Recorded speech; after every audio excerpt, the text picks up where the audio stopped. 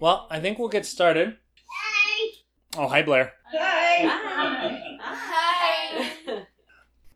Been thinking lots about roads and journeys lately. Our journey to Ontario, my own journey that I'm going through, and then the sermon little mini series we've been doing in 2 Samuel on David's long journey out of Jerusalem. So with all those thoughts of journeying, I want to read a story that we don't talk about a lot in church. It's part of the resurrection story, but for whatever reason, it doesn't get brought up much, and that's probably because it's only in Luke. Matthew, Mark, and John don't mention it. And it's kind of a strange little story. And so I'm going to read, it's from Luke 24. It's called The Road to Emmaus. And Emmaus was a town within walking distance from Jerusalem. And I really, really love this story. I love the mystery of it. I love the mystery of the gospel, how not everything, it takes a lot of faith to believe a lot of it, and this is very mysterious. I love Jesus' response here. I love, more than anything, I see a lot of myself in these two wandering disciples heading down the road, not knowing exactly where they're going or what they'll find, and I see a lot of myself in that. So here's Luke 24, starting at verse 13. Now that same day, two of them were going to a village called Emmaus, two of them being disciples. It's just mentioned a bunch of disciples, men and women, and now it continues that thought. They were going to a village called Emmaus, about 7 miles from Jerusalem. They were talking with each other about everything that had happened. As they talked and discussed these things with each other, Jesus himself came up and walked along with them, but they were kept from recognizing him. He asked them, "What are you discussing together as you walk along?" They stood still, their faces downcast. One of them, named Cleopas, asked him, "Are you only a visitor to Jerusalem and do not know the things that have happened there in these days?" "What things?" Jesus plays dumb and asks. "About Jesus of Nazareth," they replied. "He was a prophet, powerful in word and deed before God and all the people. The chief priests and our rulers handed him over to be sentenced to death, and they crucified him. But we had hoped that he was the one who was going to redeem Israel. And what is more, it's the third day since all this took place. In addition, some of our women amazed us. They went to the tomb early this morning, but didn't find his body. They came and told us that they had seen a vision of angels who said he was alive. Then some of our companions went to the tomb and found it just as the women had said, but him they did not see." Jesus said to them, "How foolish you are, and how slow of heart to believe all that the prophets had spoken."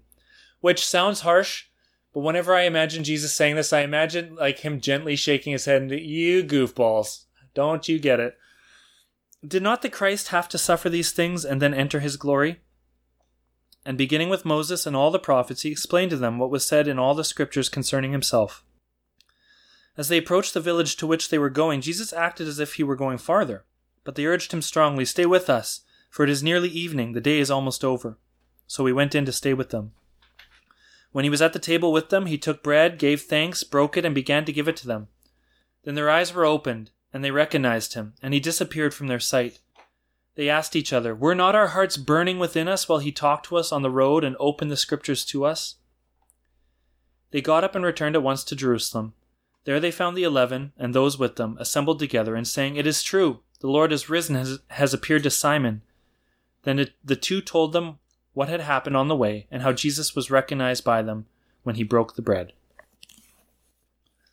I really do love that story. In fact, one of my best friends, Jordan Blassetti, who many of you have met, him and his wife Katie have a big painting in their living room wall of the disciples walking with Jesus on the road to Emmaus. He's the first one who kind of introduced me to the depth of this story. And it's good for communion. It's kind of all of the gospel in one walk, in one journey to Emmaus. It's the whole gospel. The disciples, they know enough of the story that they can tell that something mystical, something beautiful, something powerful is happening, but they don't know the full story yet. And so they're kind of wandering down the road, looking for faith, trusting in what Jesus had said and done, believing he is who he said he was based on all the things they say, that he was prophet, powerful in word and deed. They know enough of the story that they can sense Jesus here. They can sense divinity here. And then Jesus pops up, shows up, starts wandering with them. They don't even know it's him. And that is so true of so many of our journeys. Jesus is there walking with us and we don't even know it. We don't even see him, but he's there. And it's not, Jesus kind of chastises them. Don't you get it, you goofs? Explains all of how scripture points to him.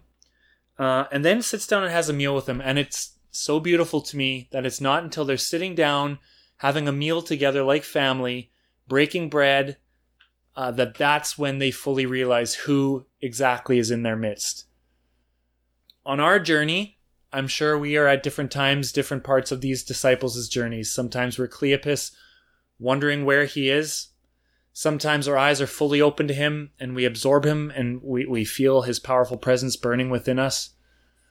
At different times, we're different places on this journey, but he is always there. And at communion time, I love that he is made fully revealed in something as simple and as commonplace day to day as breaking bread. And so we as a family are going to break bread together now. We're going to eat together, have this feast together at the table of the King, this simple feast. And as we do, I pray that our hearts would recognize the burning within us as being his presence here. His guidance, his love, his care. And let's pray a prayer of thanks for the God who journeys with us wherever we go. Jesus, thank you for the bread. Thank you for your broken body. Thank you for the juice, the tea, the water, whatever we're drinking, which is representative of your blood shed for us. And in your body and in your blood, we see salvation, we see hope, we see unity in you. Thank you for inviting each one of us to your table, as broken as we are. Sometimes on this journey, we wander very far from you, God, but you always are there to draw us back, to put a burning within our hearts. So I pray that our eyes would be open to your presence, that we would see you, see where you are, and be amazed by you all over again. Not just today, but every day. Thank you for journeying with us. We praise you. Thank you for the bread and the juice. In your name, amen. All right, let's continue on this journey. So my attempt at keeping last week's sermon at a reasonable length, I had told Angie, it's long, but I'm going to whittle it down. That was a complete failure. So I had to split it up and drag it out and make it a little longer, spreading it out over 2 weeks, which is appropriate considering we're discussing a long, drawn-out processional that King David takes from Jerusalem, the royal city, as he flees from the uprising led by his son Absalom. In the same way that David heads out on an overly long, painful journey, you too have been forced into an overly long, painful journey, right along with the king. So, sorry about that.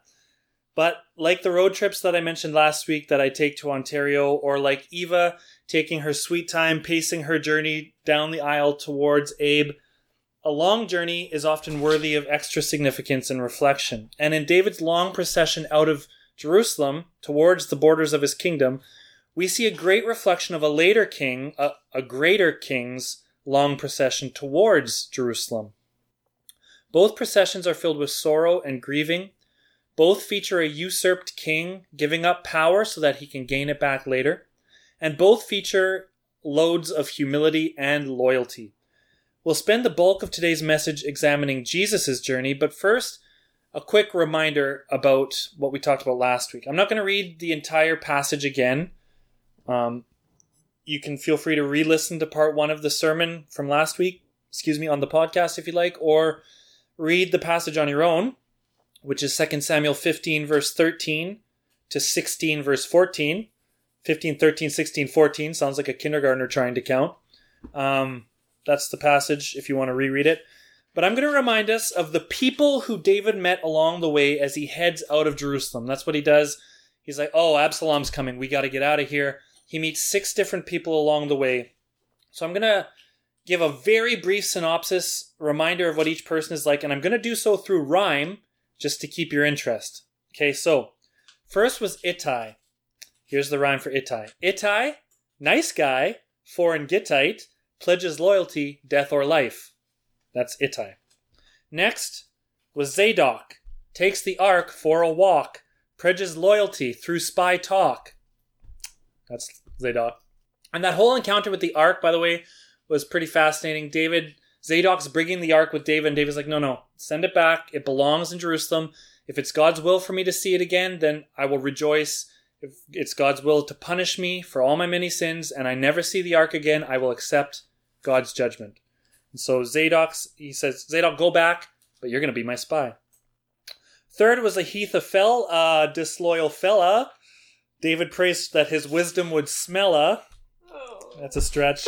It's hard to rhyme with Ahithophel. These Hebrew names are tough. So Ahithophel was David's trusted advisor, and he turned on David and is now giving advice to Absalom. But David prays. He refuses to do anything about it, but he trusts God will do something about it, and he asks God to turn Ahithophel's wisdom to foolishness. Fourth was Hushai. Hush, he's a spy. That's my favorite one, by the way. Hushai, hush, he's a spy. Will confuse Absalom, turn the foolish to wise. So Hushai will be key in next week's sermon. He is going to also confuse the wisdom of Ahithophel. The fifth man was Mephibosheth's keeper, Ziba. Loyal to David or Saul? We'll see, I'm sorry. It's bad. I know it's bad. You try rhyming with Ziba. Last was Shimei, raining curses on Davy, but the king takes no vengeance, trusting God sees his misery. Shimei, by the way, is along with Ittai, the first guy, Shimei was my favorite because he just follows David, throwing rocks at him, throwing dirt at him, cursing him, blaming David for stuff David didn't actually even do. And one of David's advisors is like, hey, you want me to cut off his head? He's doing bad stuff. And David says, no, whatever he's saying, God told him to do. Let him get his cursing out. I am his family's enemy. It's very understandable. We will take no vengeance on this man. Besides, maybe God is having him curse me for a reason. Maybe I deserve it. And that's where we're going to kick off our sermon. So I don't know if that was helpful. Probably not, but at least it rhymed. So as we move into how all of this is a reflection of King Jesus' journey towards Jerusalem, where he will experience pain and abandonment and death, I'm going to reread the last page I read from the last sermon before I move into the story of Jesus. Hopefully that will serve as a better reminder than these silly rhymes that I've come up with, and hopefully prepare us to worship our great King Jesus. And so we begin with David's response to Shimei's cursing, which David's response I find absolutely amazing. So David understands that he is worthy of cursing and shame. He sees all this pain and hardship that he's experiencing on this entire long journey out of Jerusalem in a very healthy way. David says, I am deserving, and I will still cling to God's will. So I know that these punishments are just and fair, that I have sinned so greatly against God that if this punishment is the end of me, I will accept it. But I will still cling to God's will. David still trusts that God's long-term will for himself is not exile and abandonment, but rather reinstatement and redemption. He's trusting that the same thing he gave to Absalom, redemption and reinstatement, that God will in turn give to him. So David here in chapter 16 is at the very boundary of his kingship. And I talked about how he's at the boundary of his kingship in more ways than one. He is at the literal border of Israel, about to cross over the Jordan River into lands that aren't his. He's at the very outer edge of his territory, literally. His long, mournful procession has taken him as far as possible from the throne geographically. But he is also at the boundary of his kingship in another more important figurative way. He is also as far from his throne as possible figuratively. He has some choices to make. Does he allow Absalom to take over, thus denying his own God-ordained kingship?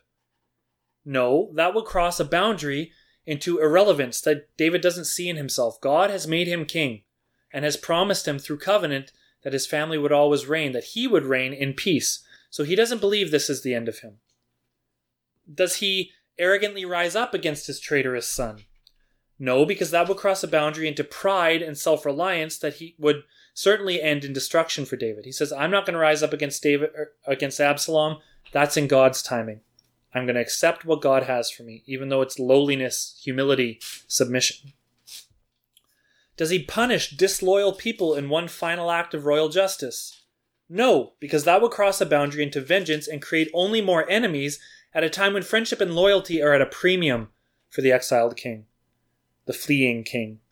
So David will not give up. David will not openly fight back, and he will not cling to vengeance, to his sense of justice.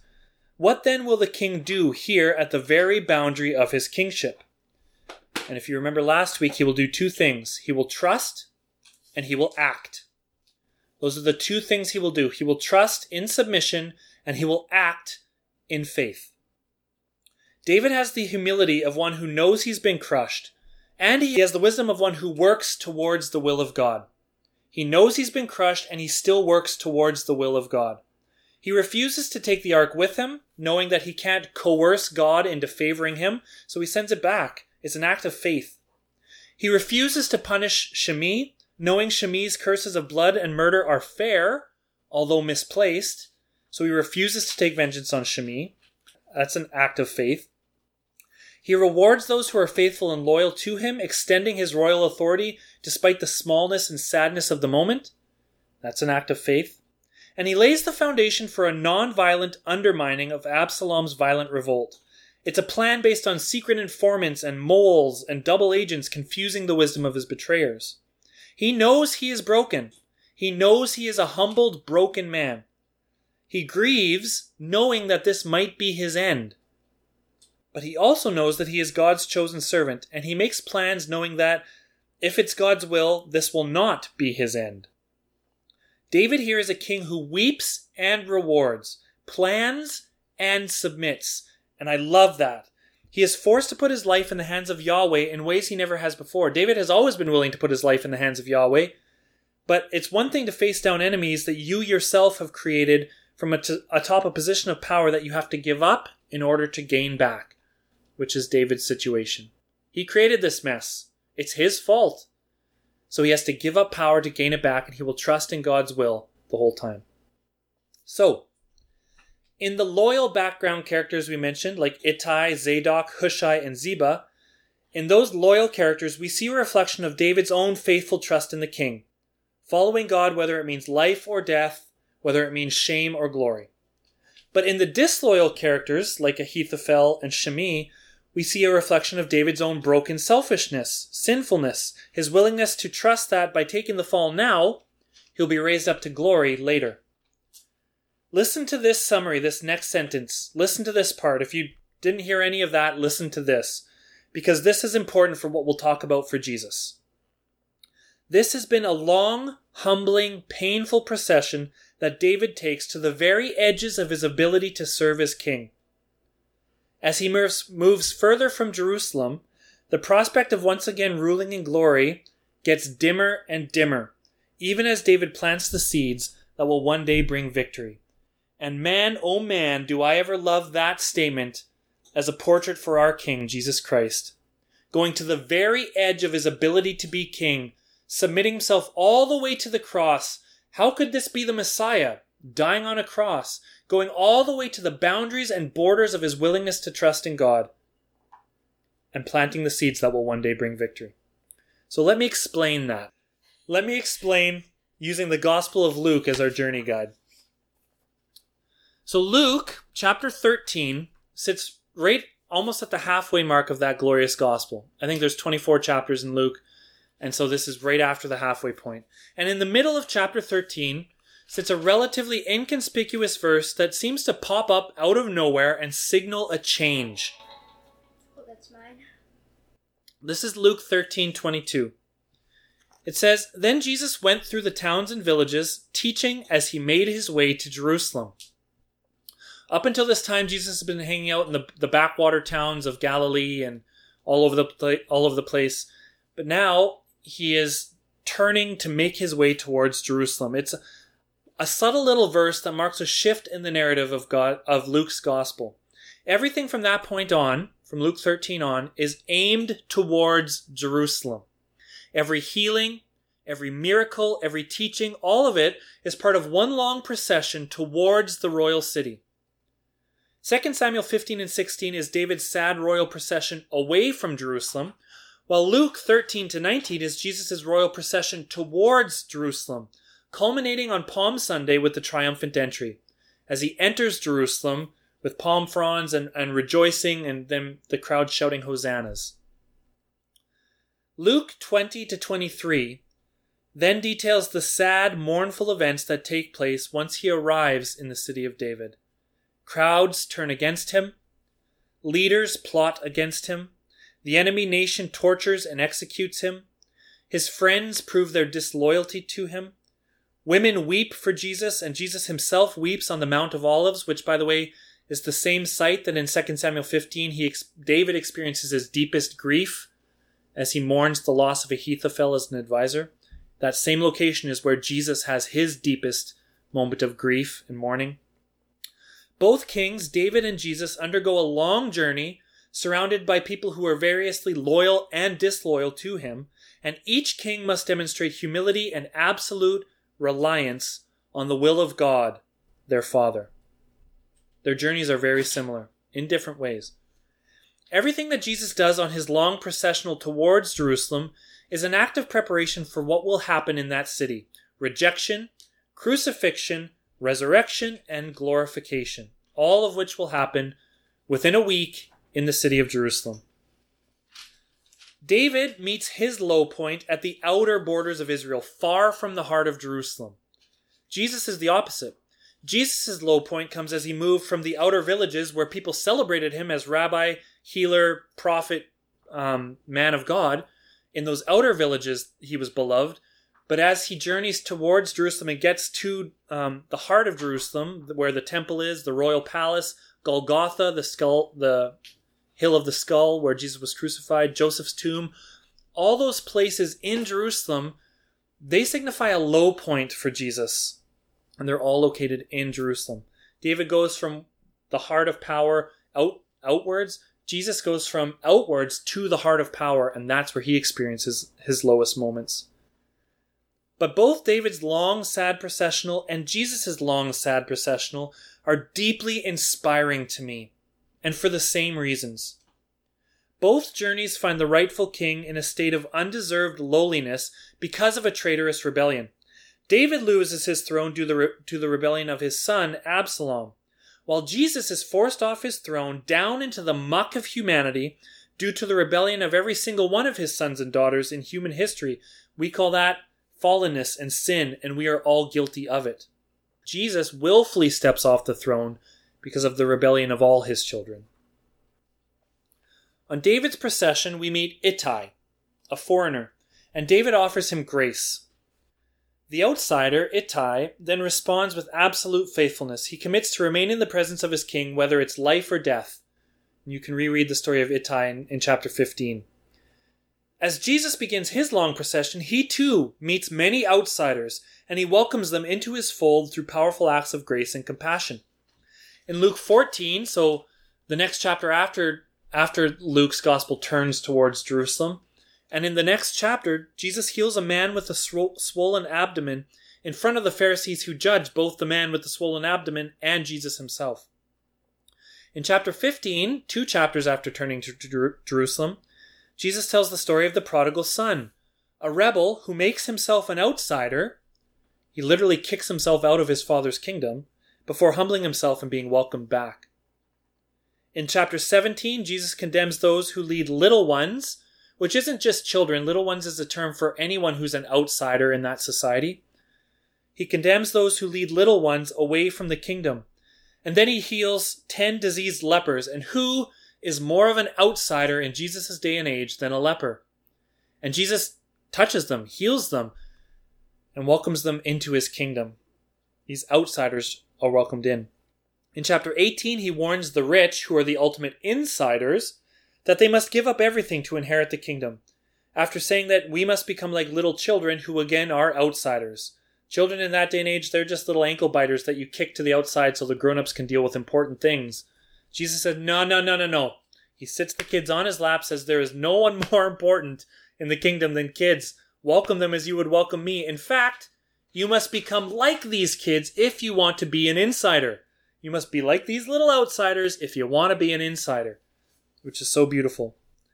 And then I think it's also in chapter 17. He gives a blind beggar his sight back to the glory of God and celebration of all who witness it. And who is more an outsider than a blind beggar? So as soon as the narrative points towards Jerusalem, as was true before the narrative points to Jerusalem, Jesus' whole business, his whole ministry is making outsiders insiders, welcoming those who are foreign to the kingdom in through the gates to sit at the table with the king. In other words, like David, Jesus makes it a priority on his long procession to meet others and welcome them with grace, dignity, and love. He makes outsiders insiders on his long procession. And these outsiders who then become insiders respond with loyalty and faith, just like Ittai does, just like the blind beggar and the lepers do, just like you and me do. We who were once outsiders. Jesus' procession towards Jerusalem, where his death awaits him, isn't somber. It's filled with the joy of redemption. He knows where he's going. He knows he's going to the cross, but he takes time to lift up others on the way, just like David does, and I love that. It's so beautiful. Moreover, in 2 Samuel 15 and 16, David twice demonstrates an enormously humble faith by refusing to cling to what is rightfully his. He does this with the presence of the Ark of the Covenant, says, no, God will do what he will. I don't need this fancy box. I will trust in God. And in his refusal to judge the cursing of Shimei, any other king would have Shimei's head. David refuses that. Instead of grasping, David is willing to let go of both, trusting that God's will is good and fair and just. If it's God's will to see the ark again, he will rejoice. If it's God's will for him to remain in exile, he will accept his fate. If it's God's will for the king to be cursed, he will not stop Shimei's abuse, regardless of its inaccuracy or arrogance. Throughout this journey, David demonstrates a remarkable willingness to accept what God has planned for him. Jesus does this too, on his own mournful procession as well. Most famously, he does so on the Mount of Olives, the same location as David's own extreme grief.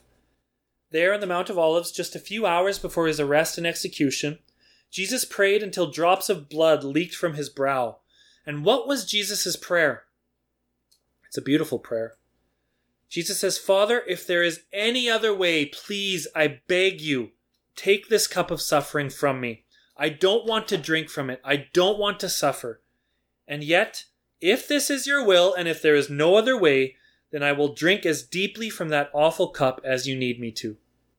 God, please, I don't want to do this. Take this cup of suffering away from me. But if it's your will, I will submit and I will follow through. I will drink this cup all the way to the dregs.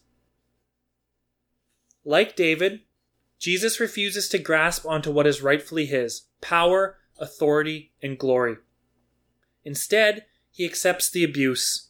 He accepts being far from God's powerful presence. He accepts loneliness and shame. He even accepts death, knowing that it's God's good will and redemptive purpose to have led him all the way to that dark day in Jerusalem. So that's another way that I see beauty in connecting David to Jesus here. Then there's the fact that on his long procession, David refused to take vengeance on those who harmed and betrayed him. The time for revenge may come for David in the future, but here he must focus on his most important enemy, Absalom. It's the same with Jesus. On his long walk to Jerusalem, Jesus faced many traitors and much disloyalty. The religious elite, who should know God the best, but who lead the people away from God's love. Jesus has to contend with the enemies who are his own followers, who squabble arrogantly one moment and then flee in fear at the first sign of trouble the next. His enemies include the crowds who trumpet him a coming king one day and then are calling for his blood a week later. Basically, those he came to save either fail to acknowledge him, don't care at all, turn away from him, or worse, shout slanderous curses at him like a city full of Shimeis. Even God himself seems to abandon Jesus on the cross. Jesus is surrounded by traitors, betrayers, and abusers. But does he deal out vengeance? No. He deals out forgiveness. Judgment may come in the future as it does for David. Judgment may come, and it will come. But does he deal out vengeance? No. For now, he must focus on the most important enemy. And for Jesus, enemies aren't sinners. For Jesus, the enemy that he must focus on in going to the cross is sin, shame, and death. The common enemies for all humankind. That's who Jesus has to focus on. And if it takes nails through the wrist and dying an agonizing death, then he's willing to do that. Like Zadok the priest or Hushai, who are confidants of David, Jesus must too join the enemy ranks in order to dismantle them from the inside. The cross is the ultimate double agent. By succumbing to the cross, Jesus robs the cross of its wisdom, appeal, and power. He robs sin of wisdom and appeal, and power. And in 3 days, he'll rule victorious over everything anyway. So by turning himself over, as Zadok and Hushai do, to the presence of the enemy, to the grave, Jesus is a double agent. He destroys it from the inside. It's the ultimate insurrection. How amazing is that? So, how does David's procession remind me of Jesus's? Well, they both meet foreigners and welcome them in. They meet outsiders and welcome them in. They demonstrate an enormously humble faith by refusing to cling what is rightfully theirs. They, on this long procession, refuse to take vengeance on those who harm them, instead focusing on the true enemy. And for Jesus, that's sin, shame, and death. There's one more connection between David and Jesus. And this is my favorite connection between David's procession and Jesus' procession. Both kings place their lives, their kingships, and their hopes in God the Father. They completely give themselves over to God's will. And I kind of touched on this already when I talked about Jesus submitting on the Mount of Olives, but I want to talk about it a little more. They submit fully, trusting that God's plan is best. I'll say that again. They submit fully, trusting that God's plan is best. And that is a hard lesson to learn. For David, that trust and submission would be rewarded with eventual reinstatement to the throne of Israel. Spoiler alert, David will become king again. For Jesus, that trust and submission would be rewarded with eternal glory, a name greater than any other name, being seated in honor at the right hand of his Father, accepting all praise from all creation for all time. So yeah, by submitting himself to the ultimate lowliness of sin and shame and death, Jesus is given ultimate glory, and he deserves it, absolutely. And while they trusted and submitted, they were active. Remember I said they trust, David trusts, and he's active. It's the same for Jesus. He trusts in God's will, but he submits to God's will, but it's not an inactive submission. Sometimes we think of submission as just waiting around for God to give us something to do. Well, no. God's given you plenty to do. There's lots of jobs that we have no matter where we are in our submission journey. Love God. Love our neighbor as ourselves. Show kindness, show hospitality, show compassion, show mercy, show forgiveness. We got lots of jobs to do. It is an active submission. Both David and Jesus, in their active submission, welcome people into the fold. They prepared themselves and others for the glory to come. They wept when necessary. They celebrated when necessary. And they sought God's direction when necessary. Submissiveness is not inactivity. Submissiveness is very active. We still have work to do as servants of the King. Lots of work to do. Beautiful, purposeful work to do. Like Ittai and the courtyard servants to David, and like David to Yahweh, and like Jesus, the Son of God, to God the Father, we too must be willing to place our lives in the strong, loving, nail-pierced hands of our God. We have our own processional that we're taking, winding through life, colliding with humanity and divinity, following and then failing, and then following some more, carrying our crosses, stepping down off our thrones, approaching the very boundaries of our faith, and then turning and heading back to the glory that we're called to. And through it all, we are called to trust in our Father. We may weep, as David does, or we may celebrate, as David does. We may at times be rewarded for our loyalty,